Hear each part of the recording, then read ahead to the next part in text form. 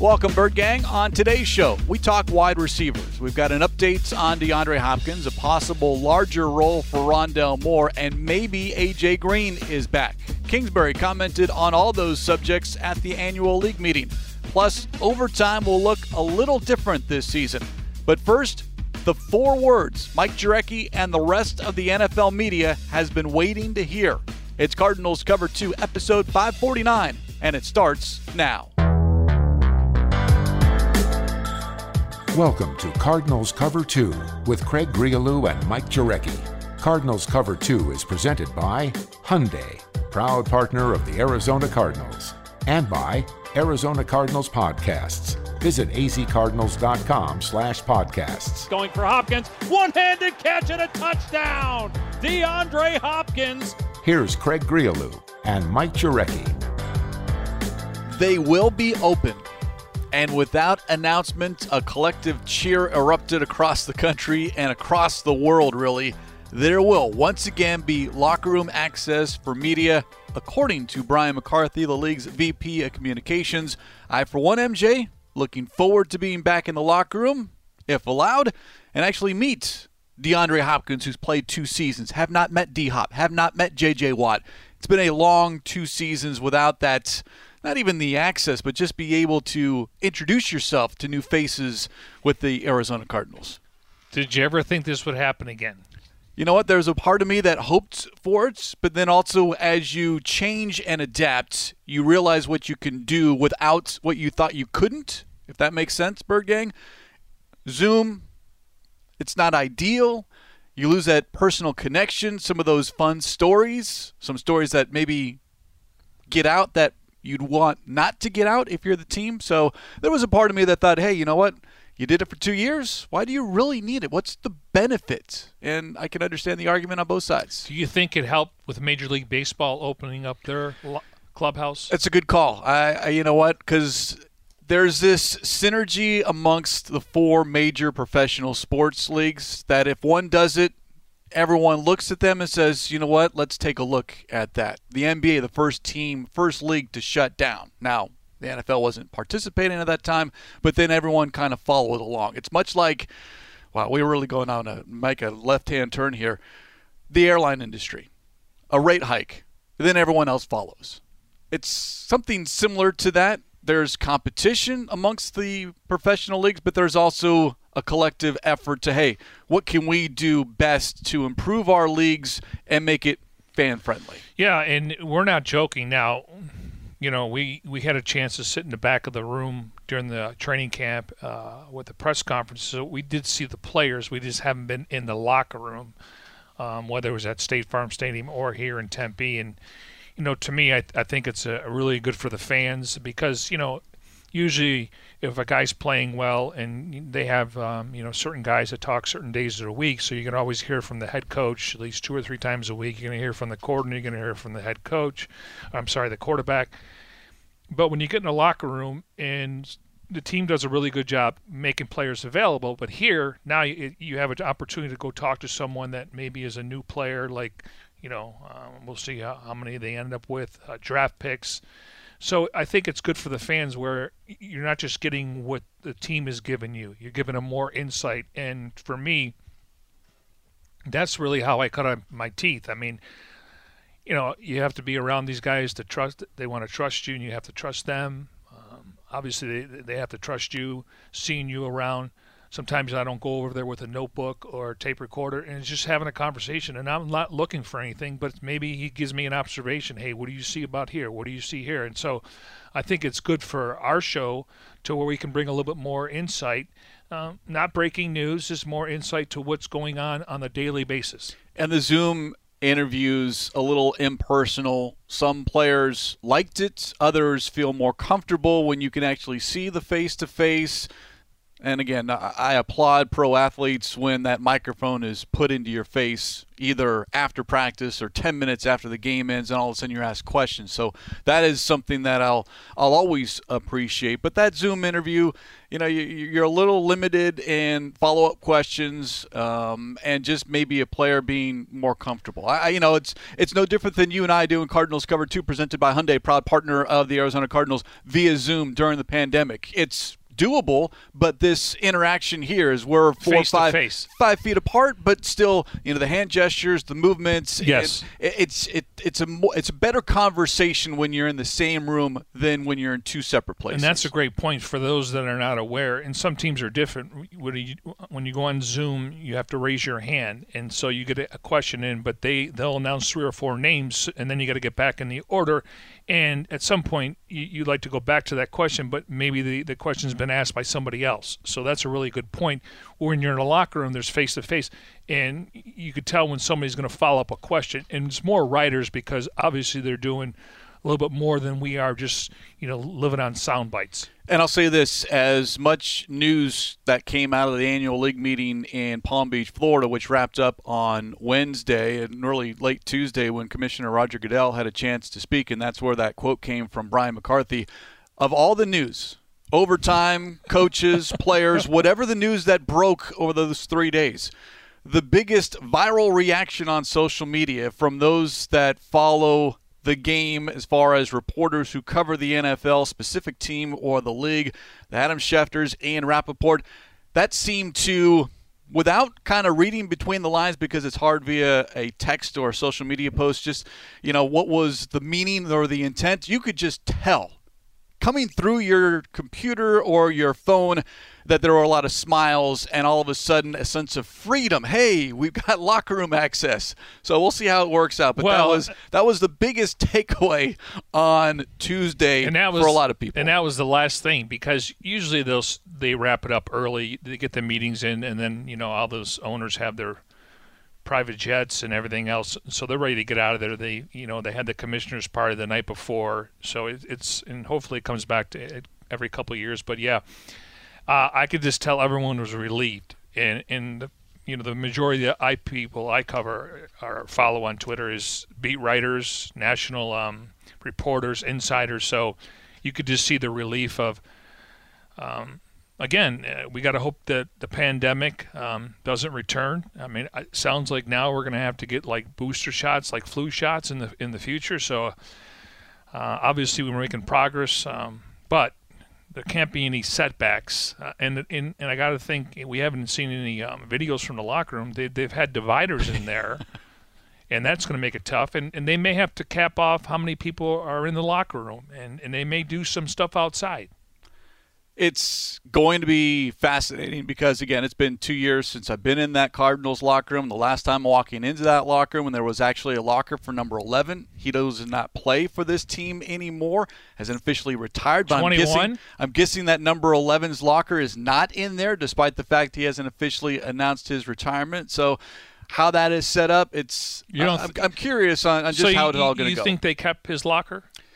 I believe they did for several months that offseason because, if I remember correctly, Tay Gowan, I hope that was the right draft pick, but kind of did either an Instagram story or an Instagram post video and kind of panned the locker room. And that corner locker room, number 11 stuff was still in there. And we were talking, May? Perhaps sometime late May, maybe it was the rookie minicamp or whatever. So the season had been over with. Yeah, so, I mean, we got to give. Of course, this was 2 years ago. Yeah, we got to give our guy Jimmy Omohundro with the Pat Tillman. Yep. Go to Folktales, guys at Oregano's. He's got to make a quick beeline to the facility. But yeah, maybe they thought Larry was going to return. I wouldn't think anybody would occupy that locker. Well, that's an interesting question. Now, because that's a space, and there is valuable real estate, especially when you have 90-man rosters. I will say this, though. If there's one guy, Christian Kirk, because, eventually he had Michael Floyd was a couple lockers down. He had Trent Sherfield, Andre Roberts, and then you had Andy Isabella kind of down the other way. But eventually Christian Kirk kind of moved over another spot, so it wouldn't surprise me. I guess we'll try to find out. Hey, when the locker room's open, I'll ask. Makes our Christian job Kirk's easier. no longer here, though. Yeah, But makes our job easier, whether the fans think it matters or not. Who knows? Fans want to know what happens on Sunday. Did you win the game? Did you lose the game? yeah, and it's interesting because I listened to Mike McDaniel, the head coach of the Miami Dolphins, and he went through the locker room and he switched offense, defense. He said, because the Cardinals quarterbacks are on one side, position groups. He said they spend so much time with each other. I want them to enjoy their other teammates. Obviously, Cliff's that's probably the lowest on the totem pole.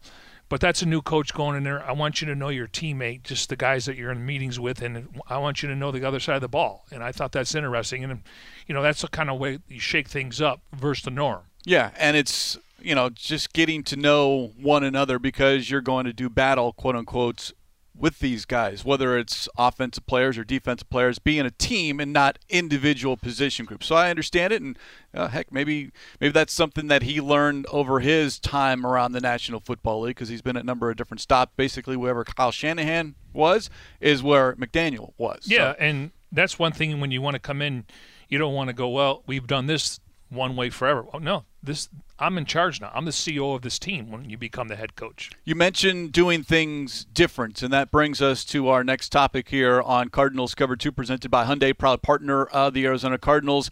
The NFC coaches addressed the media earlier in the week, and head coach Cliff Kingsbury asked and answered a number of different questions about Kyler Murray, the wide receivers, but doing things differently, because this team needs to do things differently considering how the last two seasons have finished, losing 6 of 10, losing 5 of 7, and not winning a game in which you could clinch a playoff spot. How does this team get over the hump as far as finishing seasons better? And that was something Kingsbury was asked about and said, yes, quote, different things that I could have done a better job of adjusting the offense. And that's what we've done. Just trying to address how we practice later in the season, how we strategize, different things like that to try and be better in that final stretch, end quote. So we all know the issue on offense, and yeah, a large part was the absence of DeAndre Hopkins, but it's got to be more than that. And Kingsbury's phrasing, adjusting the offense. You lose a piece, you have to adjust. Now, I think it's foolish to think that this offensive coaching staff did not adjust when DeAndre Hopkins was out. It wasn't just, all right, well, that was D-Hop, so Antoine Wesley, A.J. Green, you're going to be D-Hop. I can't imagine that being the case. It certainly looked like it at times based off the results, but you lose a focal point, whether it's a wide receiver or a running back, someone on the offensive line, or you're talking on the defense. How do you adjust? How do you adapt to that to be able to keep momentum and keep winning ball games? Well, I think, and I've talked to some position coaches, and they did do a deep dive why they're struggling late in the year. Now, we can get back to 9 different offensive linemen. Kyler maybe wasn't the same down the stretch, feeling the pressure. But, I think if you want an example, I think when Cliff talks about Rondale Moore, he thinks he probably could have used him a little bit different when D-Hop was out, whether that was in the slot, putting him on the outside, letting him utilize his skill set. That's the biggest thing I'm taking away from Sean Jefferson and Cliff Kingsbury. He admitted there, I probably could have used him in a different way. So that right there tells me that they went and did a deep dive in scouting and scouted their own team and was honest with each other. But I've talked to coaches, and they said 2 things: injuries, and we were inconsistent. There were games where we fell behind, and that's not our motto. We need to play with a lead. But it was addressed, and I'm glad they're talking about it, because you have to recognize it, and you hope it doesn't happen in the future. Again, you're not going to win every game in the second half of the season, but you just don't want to have that falling off a cliff mentality. And I think, they have addressed it. Now we'll see what transpires at the end of the season. Injuries are a reason, but they cannot be an excuse. They can't be something that you fall back on, because I always point to Derrick Henry. Titans lose him for a chunk of the season, yet they finished with the number 1 record in the AFC. So, and that's a huge part of their offense, much like DeAndre Hopkins. So it is doable. Now, who are the other pieces you have around that player that is so valuable that if you do lose him, you're going to take a step back? But collectively, can you make that step? a half a step and not a full step or 2 steps back. Yeah, I mean, it's a good point, but, you would think Tennessee's offensive line was probably better than the Cardinals throughout the course of the year. A.J. Brown, probably the better receiver than besides DeAndre Hopkins. Julio was kind of hit and miss. But they were able to run the football with Adrian Peterson and some other backs. I understand what you're saying. But again, it's just this offense is predicated on that number one wide receiver and the quarterback because, I mean, again, I go back to the Rams game. I don't know why they didn't target Zach Ertz. That should have been something that was brought up after because they were out, Eric Weddle came out of retirement. They were losing their safeties. Now, when you fall behind 21-0, I get it, and you're just kind of trying to play for pride at that point. But there's a lot of things that go back and look, we should have done this. And the good news is they're not overlooking it because it did affect the outcome of the season. To your point, the Titans had better talent that could make up the difference of a Derrick Henry that the Cardinals lacked. Yes, and they went through 91 players on their roster. 91, that was the league high. Cardinals were somewhere in 85, 88. But let's be honest, the Cardinals' depth was questioned in the second half of the season where the Titans had better backup players and allowed them to become the number one seed. All right, so Kingsbury did get asked about the wide receiver group. Let's go over these one by one. DeAndre Hopkins underwent MCL surgery in December. At season's end, Kingsbury said D-Hop was doing well and should be ready in a month or so. That has not changed. Quote, fully back sometime in the next couple of months, end quote, according to Kingsbury at the annual league meeting in Florida. So we're talking about by the time training camp is ready, he should be full speed, ready to go.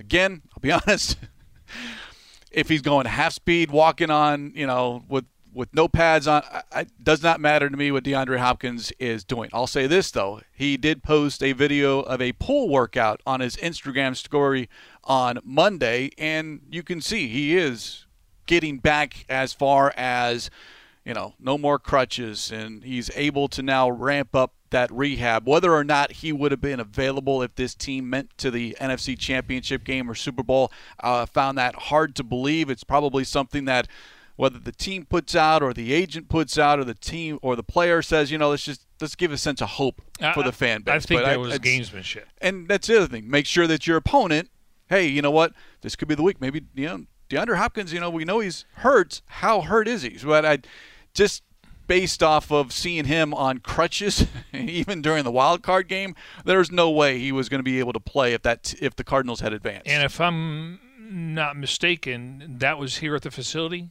Correct. It wasn't specified, but our executive producer, Jim Omohundro, recognized that hydrotherapy pool. Yes. So good news, one, he's in town, but you know that he works out whether it's here or in Texas. Yes. No, it's always encouraging, especially and really that's more where you don't put a lot of weight on the knee. He had an MCL surgery. We don't know the extent of it. It's better than an ACL.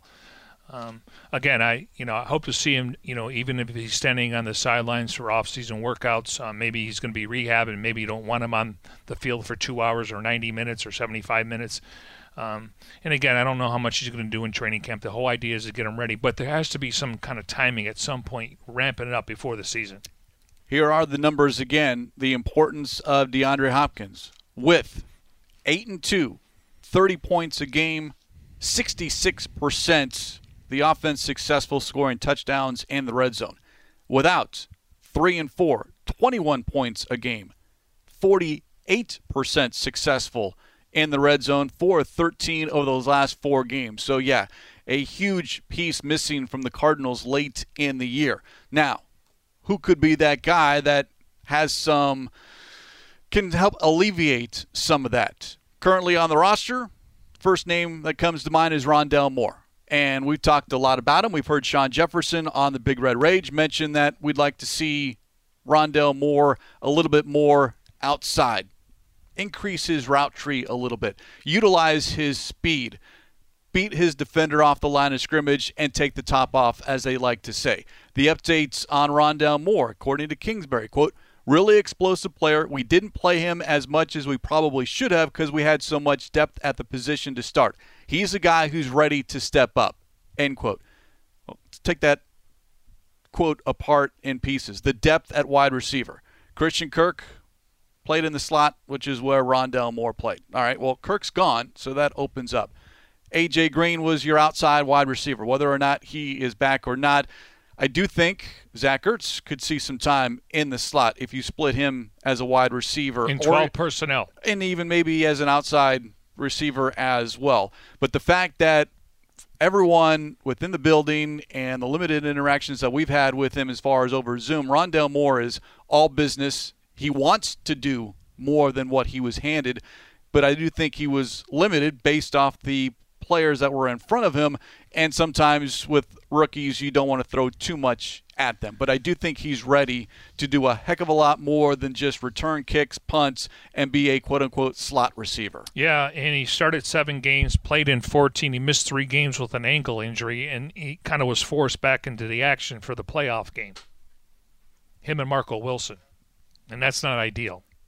And I don't know if it was rushed back, but if you're a player, that's not a game you want to miss. No, I'm saying if it was week 15, they're not playing. Yes, because in that point, wild card, there's no tomorrow. Remember we talked about during that week, like the injury report. Yes, there was guys on there, but they were practicing. I'm like, at this point in the year, if you're 80%, you need to be out there, and that was the case. I'm not begrudging. I'm just saying, if it was a regular season game, I think they would have sat, and maybe they could have been more productive. Now, obviously. Nobody played well in that game against the Rams in the playoffs. The production value of Rondale Moore, and I found this stat interesting, next-gen stats, and this kind of goes to show you how limited Rondale Moore was at certain points last season. According to next-gen stats, Rondale Moore averaged 1.1 yards of targeted air yards, lowest in the league by 3.5 yards. Now, targeted air yards, all right, how far did the ball travel between quarterback and receiver? Targeted air yards. 1.1. That tells me most of his production targets came at or behind the line of scrimmage. And I get it. You want to utilize his speed. Get him out in space. Let him use his athleticism, his quickness to get by a defender. That 1.1 yards of targeted airspace, that needs to tenfold, because you want to utilize his speed now as far as a deep threat as an outside wide receiver. Yeah, and that number will definitely go up.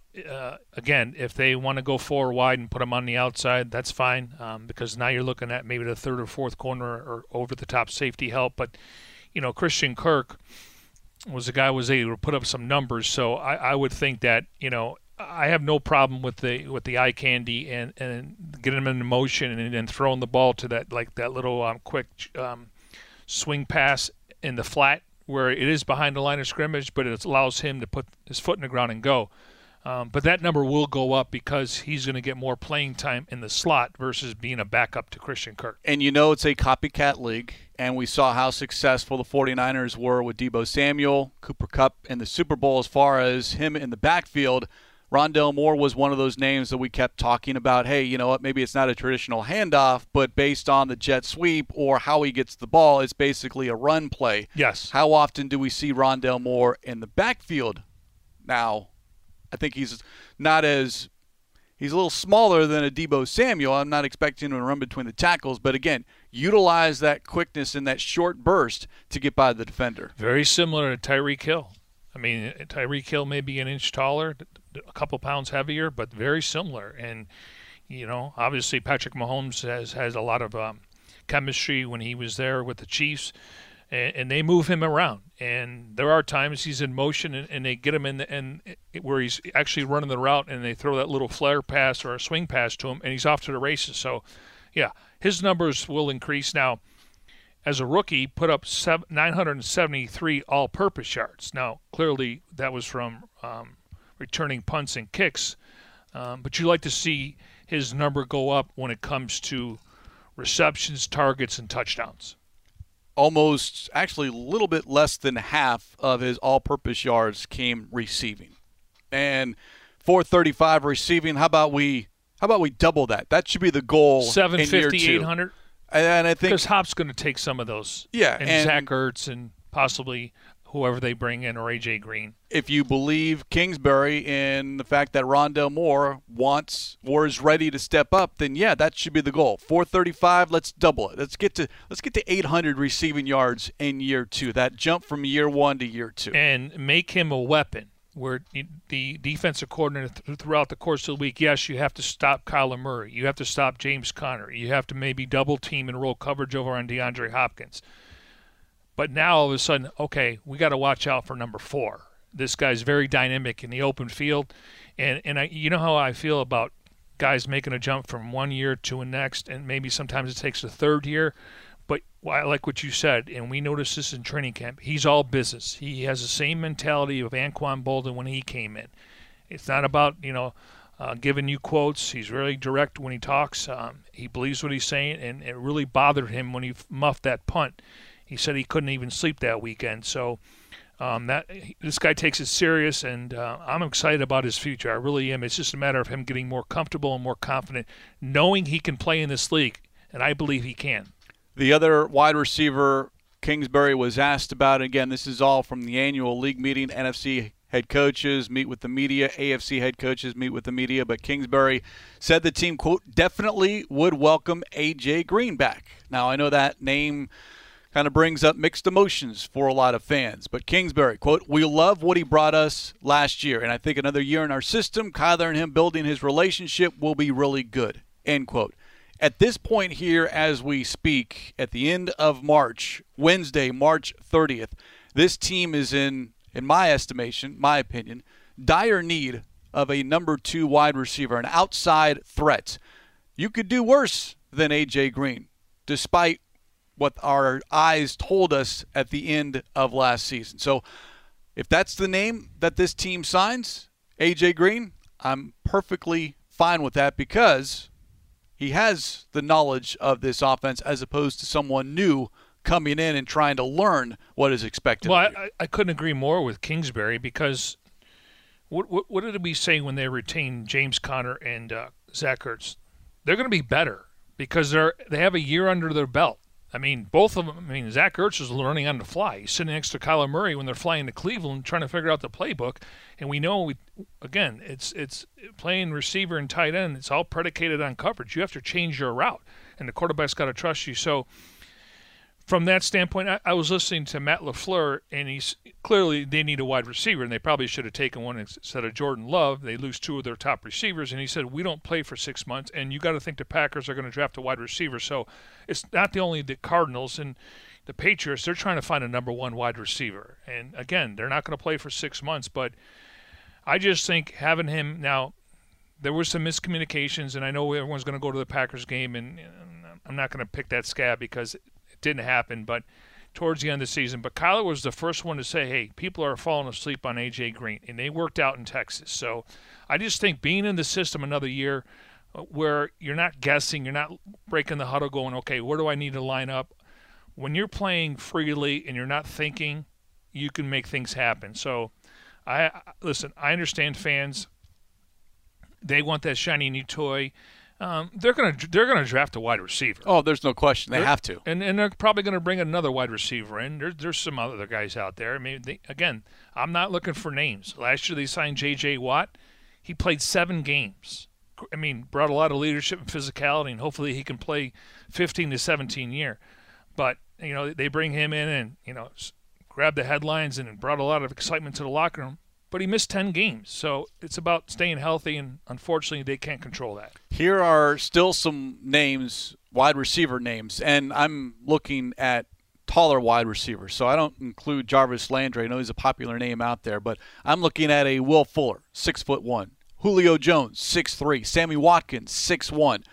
1-year deal, and that's what it would be if it was A.J. Green. But a 1-year, not prove-it deal, but just 1 year to get me to that next season, because when you draft a wide receiver or it's Rondell Moore ready to assume that next step, you kind of give these young players a little bit of a cushion so that wide receiver, if it is pick number 23 or somewhere in the second round, that the spotlight's not on him day one like it was Zaven Collins.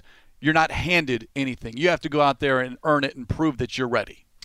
Yeah, Cardinal fans, you probably don't want to hear this, but I like to deal with facts, and I'm going to have information to back it up. So last year, Kenny Galladay signed with the Giants. They paid him $18 million per year. He had 34 catches. Corey Davis signed with the Jets, $12 million, had 34 catches. Curtis Samuel signed with Washington. Unfortunately, got hurt. He was making $11.5. Nelson Aguilar with New England, $11 million. He had 36 catches. Will Fuller, Miami, 4 catches, making $11 million. Marvin Jones signed with Jacksonville, make him 6. There's other guys on the list. Emmanuel Sanders. You look at Kendrick Bourne. You look at Sammy Watkins, Keenan Cole. You know who had the most receiving yards? A.J. Green. They paid him $6 million. They paid him half of what Larry Fitzgerald was making over the last 3 years. Again, it wasn't ideal, but the perception is, yes, he didn't turn around. Well, maybe he was out there running the ball. Because clearly, I talked to Larry Fitzgerald after the game. He said if they knew they were passing, you wouldn't see him looking at the Jumbotron. I guess I did pick that scab. But anyways, the bottom line is you need a tall receiver opposite of Hopkins, and he was serviceable. And being in the system another year, he can help some of these young guys too. And I think our expectations, at least my expectations, changed when D-Hop went down. It's like, all right, well, you've got A.J. Green, former number 1 wide receiver. He's been in the spotlight. He can do it. And it was obvious he could not. He is now a number 2 wide receiver. He's at that point in his career where he cannot carry an offense. He can be a help to an offense, but he cannot carry an offense. And that was my expectation when D-Hop went down. Like, well, A.J. Green, he should be able to do it. He wasn't. Well, it was Zach Ertz, averaged 10.5 targets per game when Hop went down. I mean, and there were A.J. Green. I mean, you look at his numbers. From a standpoint of played in 9 games, started 16. He missed 1 with COVID. 54 reception on 92 targets, 848 yards, 3 touchdowns. He did have 2 of the team's 4 100-yard receiving games. He averaged 15 yards a catch, and all these stats are courtesy of Craig Grialou. The one stat that I don't like is the percentage of receptions that he had on 92 targets. 54 catches on 92 targets. That's 59%. So there was some issue. There was drops and miscommunication. And I go back to the Packers game, and there was a game maybe against the Colts when Kyler was in the pocket, sitting in the pocket, and he wanted him to come back to the ball, and Kyler threw it a little bit short, and he didn't come back for the ball. So, again, I understand the perception, but he's better than Antoine Wesley. Or he has more experience to where he can recognize his coverage. Wesley, he's a 4th or 5th receiver. You can never have enough depth at that position. Yeah, and again, you can do a heck of a lot worse than an A.J. Green, so we'll keep an eye on that. The last Kingsbury quote that we want to share has to do with Kyler Murray. It's kind of been the main topic of conversation concerning the Arizona Cardinals here this offseason, but according to Kingsbury, quote, "We're in a good place." Then he added later, "We see him as the long-term future, and I know he feels the same way," end quote. Again, I do think something gets done as far as answering that long-term future question. It's just, I don't think it's going to happen before the draft. It might not even happen in May. It might not be until training camp. Well, coming up on May 2nd, the Cardinals can exercise his 5th-year option. Steve Keim said they'll absolutely do that at the NFL Combine, and that's close to $29 million. Obviously, we'll wait and see. I mean, if nothing's done before the draft, I guess they can ask for a trade, and the Cardinals will not answer the phone. And then you just hope that, they can get on the same page. And for me, they need to re-sign and extend Kyler Murray. By saying that, I would just like to see a little bit more, but you can't have it both ways, right? And if you wait, then you're the Dallas Cowboys, and you're paying a heck of a lot more to Dak Prescott than you would have. And it's kind of like, I don't know if this is a good analogy because I'm just popping in my head. It's like you're living in this house, and you got to buy a new house, and you're just kind of putting it off. Eventually, you're going to have to pay the price. Exactly. The value of quarterback, much like the value of real estate. So you can avoid homes. it, and you can refinance and get a 15-year loan. But here, at some point, you're thinking, I got equity here. I'm going to have to finally move. And again, they're going to have to pay him at some point. It's just we talked about these teams with these rookie quarterbacks on rookie deals and how you're supposed to kind of cash in with talent. I just hope that his cap number isn't $43 million, because all of a sudden now when you look at that pie, yes, you may not be able to afford a left tackle at $12-15 million a year. So it kind of – so the structure – and to me, I don't care what the number is, the total number. It's the guaranteed money. That's all that matters to me. And I really think Steve Bisciotti, the owner of the Ravens, came out yesterday, and he was very clear. First of all, this is shocking. Lamar Jackson may just let this play out. And they're willing to give him $40 to $43 million a year. But because of Deshaun Watson getting an NBA or a Major League Baseball contract, that's changed everything. If you're Eric Burkhart, you're thinking guaranteed money. I mean, every agent's thinking that now. Yeah, and whoever's next in line. And Lamar doesn't have an agent. His mom is his agent. He's got a consultant who will look through the fine print, probably pays him $10,000, $20,000 a day or an hour to look it over. But he's not in a hurry, and he was injured last year, isn't he? Doesn't he have to worry about now? He's a free-spirited guy. I love watching him. I love his personality. You could see he's a team player. Yesterday when they announced John Harbaugh was getting an extension, he liked it and he made a comment. So, but the Eric DaCosta, the GM, says he doesn't even call me back. That's the fascinating part of this. It's just real quick, because Lamar Jackson did go on social media earlier on Wednesday, quote, "I love my Ravens. I don't know who the hell putting that false narrative out that I'm having thoughts about leaving. Stop trying to read my mind." That was the end of his tweet. But to your point, the Ravens want – see, this is the difference between the Cardinals and Kyler Murray and the Ravens and Lamar Jackson. But Craig, he's been an MVP. Yes. He's been in the playoffs. But, all right, you're the Ravens. You want to lock this player up. If you're Lamar Jackson, why wouldn't you want a long-term deal? Why play on this fifth year and then, I don't know, go down the road of Kirk Cousins and hope you get franchise tag? I don't – from a future standpoint, it doesn't make a whole lot of sense to me. Do you think he's worth more than Deshaun Watson? Lamar Jackson? His resume says he is. Now, skill set, I think Deshaun Watson is a better quarterback. Thrower. Yes. Lamar Jackson's able to do a little bit more. I think Lamar, he's obviously he's got Greg Roman there, so he's had a good coordinator. But I think he improvises a lot like Kyler, where I'm not saying he doesn't watch film, but because of their skill set and when guys are open, they can get the ball to him. But I would assume just because he's won an MVP in his age, he's going to get more than Lamar Jackson. Now, I don't know if it's all going to be guaranteed, but that's the bar now. This is unheard of. It's almost like the Ravens, again, whether it was the ownership, general manager, or head coach at the annual league meeting, asking the media for help. Get this out there. We want to do something. Well, please call us, Lamar. Can you imagine if they got Lamar done before Deshaun Watson, and all of a sudden Lamar only got $150 million guaranteed? I mean, if he had an agent, a deal would be done. I would think so, unless, again, as we talked about earlier, with respects to Kyler Murray and Eric Burkhart, the agent worked for the player. Yeah, but the agent also is supposed to give you advice. Yes, and I hope that there's someone in Lamar Jackson's ear going, look. He's supposed to take the bullets for you when things aren't going right, and you're sending out emails and posts and stuff. But at the end of the day, the reason why you hire is because of their expertise and their advice, and it's not just football. It's financially to take care of you for life. Your family, you just can't go out there and spend money like a drunken sailor. So there's a lot that goes into it.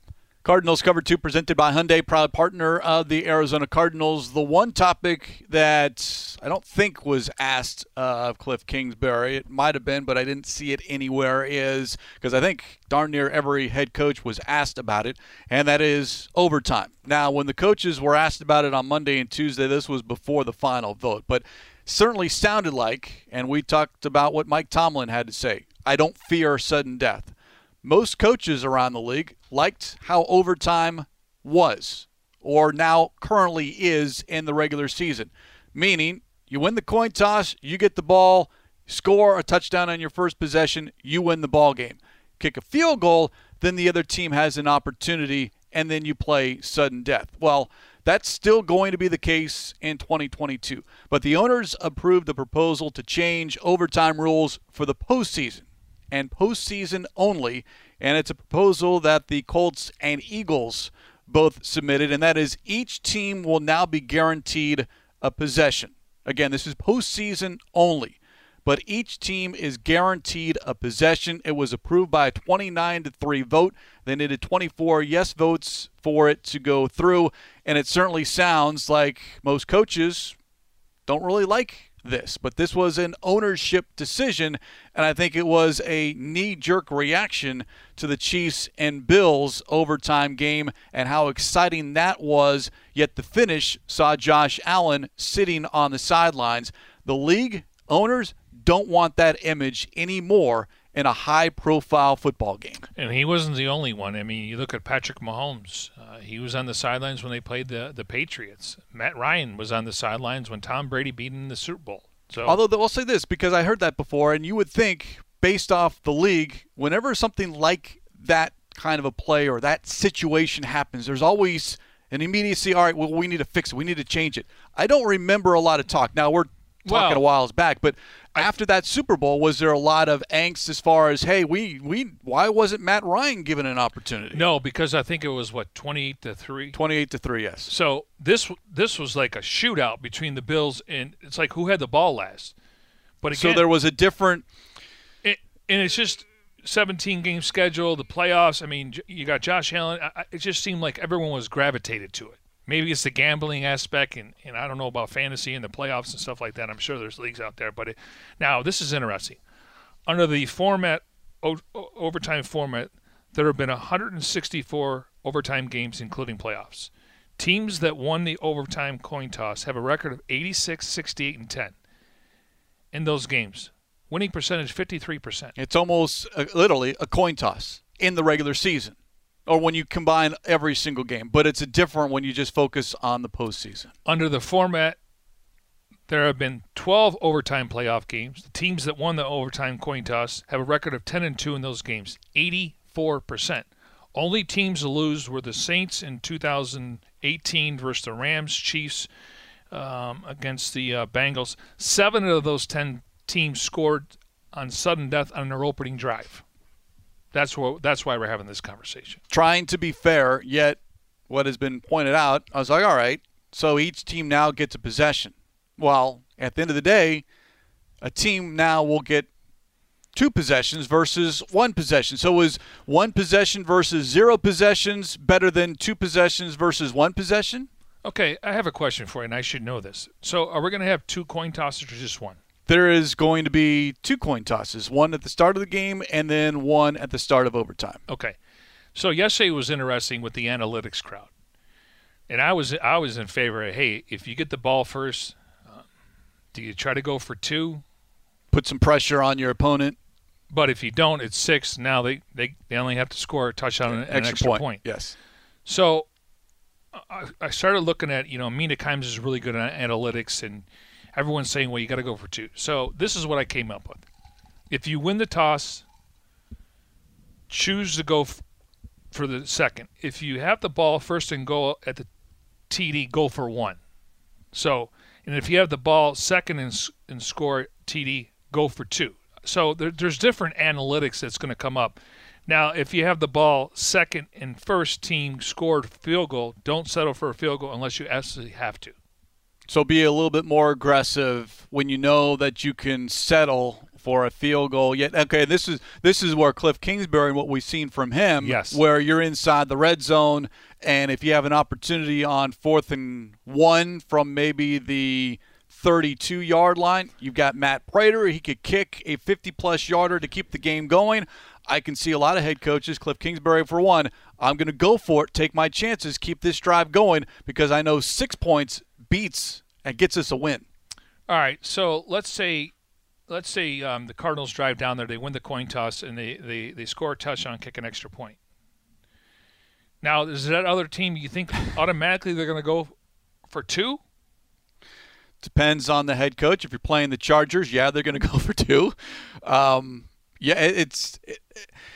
you want the game to end, and there's a sense. And people, according to Goodell, he said their overtime ratings I mean, you watch the game, we know that there are millions of people, but he said when the overtime, it's exciting for the fans and the players. It's exciting for the fans. I don't know how exciting it is for the coaches because now more decisions are going to be second-guessed. And depending on what happens during that game, if you're down a couple of players, then all of a sudden you want that game to end as quickly as possible. Right. It's not worth extending the game at the – well, if we're talking postseason, that's a different story. You gotta get that win. So regular season, same rules. Same rules. Win the coin toss, score a touchdown, you win. You win. If you don't, you kick a field goal or you punt the ball, then the other team gets possession. That's the only way. The other issue, and you kind of hinted at it, at the start of the game, you win the coin toss, and most coaches, unless you're Bruce Arians, will defer.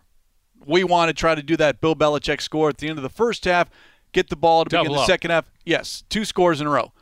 Will we see teams now in the postseason win the coin toss and defer? See what the opponent does. Great point. And now all of a sudden, does that take a little bit of the excitement away from what overtime was? That sudden death. That was the excitement. Sudden death. Well, you're not going to get to sudden death unless after each team has a possession. So you're going to have to wait for that excitement of sudden death. I'm fascinated to see who's going to go for 2. Especially if a team scores a touchdown and an extra point. And, again, these guys don't want to play 70 minutes a week. I mean, plus when you get late in the year, and I'm talking about regular season, again, I was hoping that they would say we're going to allow ties in the regular season. I know fans don't like that. But, again, 17 games, these guys playing 70 minutes, it's not ideal for the body. I'm curious on what, like, Vance Joseph has to say about this. Now, we've heard from him, and I believe it was after the 49ers game, the home game in which the 49ers went for it, I think 4 or 5 times on 4th down, and Vance Joseph's like, my best 4th down defense is going to beat your best 4th down offensive call. So head offensive coordinators are going to have to come up with more 2-point conversion, 2-point plays to give perhaps if you're going to go for 2, and then defenses, you got to be ready. Did the Cardinals attempt a 2-point conversion last year? Off the top of my head, did they convert a 2-point try? That's a good question. They went for it on 4th down so many times, but I don't know if they went – actually, you know what? I'm looking at the stats right here. They were 0 of 3 on 2-point tries. Okay. 0 of 3. For the life of me, I can't remember. One or 2 games. I just didn't know how many. 0 of 3. Again, Bird Gang, don't ask me when those games or when those attempts happened. But, yeah, only 3 2-point tries in 2022, or I should say 2021. Yeah, because they went for so much on 4th down, and obviously you got to get down to the goal line. Interesting, in 2020 they were also 0 of 3 on 2-point tries. So in the last 2 seasons, 0 of 6 going for 2. Read into that what you want. They got James Conner. Yes. Give the ball to James Conner, maybe Rondell Moore in the backfield, and just kind of see where it goes. Well, and, Kyler did try to throw to Zach Ertz. Unfortunately, the ball was tipped at the line with Aaron Donald. That would have been a touchdown. So I'm looking at 2-point conversions. I just have percentages. But, the Cardinals, they were ranked 26th in 2-point conversions last year. On offense? Yeah. Okay. The Saints didn't try one. Vegas didn't try one. The good teams were good were Houston, San Fran, Philadelphia. Well, in the case of Houston, you had nothing to lose. Just yes, just go for 2 every time. That's a good exactly. Point. So fascinated on, and again, as I joked about on the Red Sea Report, that you know what's going to happen now, MJ. We've had all of this discussion, all this angst, this back and forth. There is not going to be a playoff game in 2022 that goes into overtime. You can almost write it down. It's not going to happen. It's just how the way the world works. But we know, Craig, I'm starting to see over and unders, and I'm like, okay, that's great, but it's a week-to-week proposition. Yes. That's the NFL. I mean, and who plays the best on that?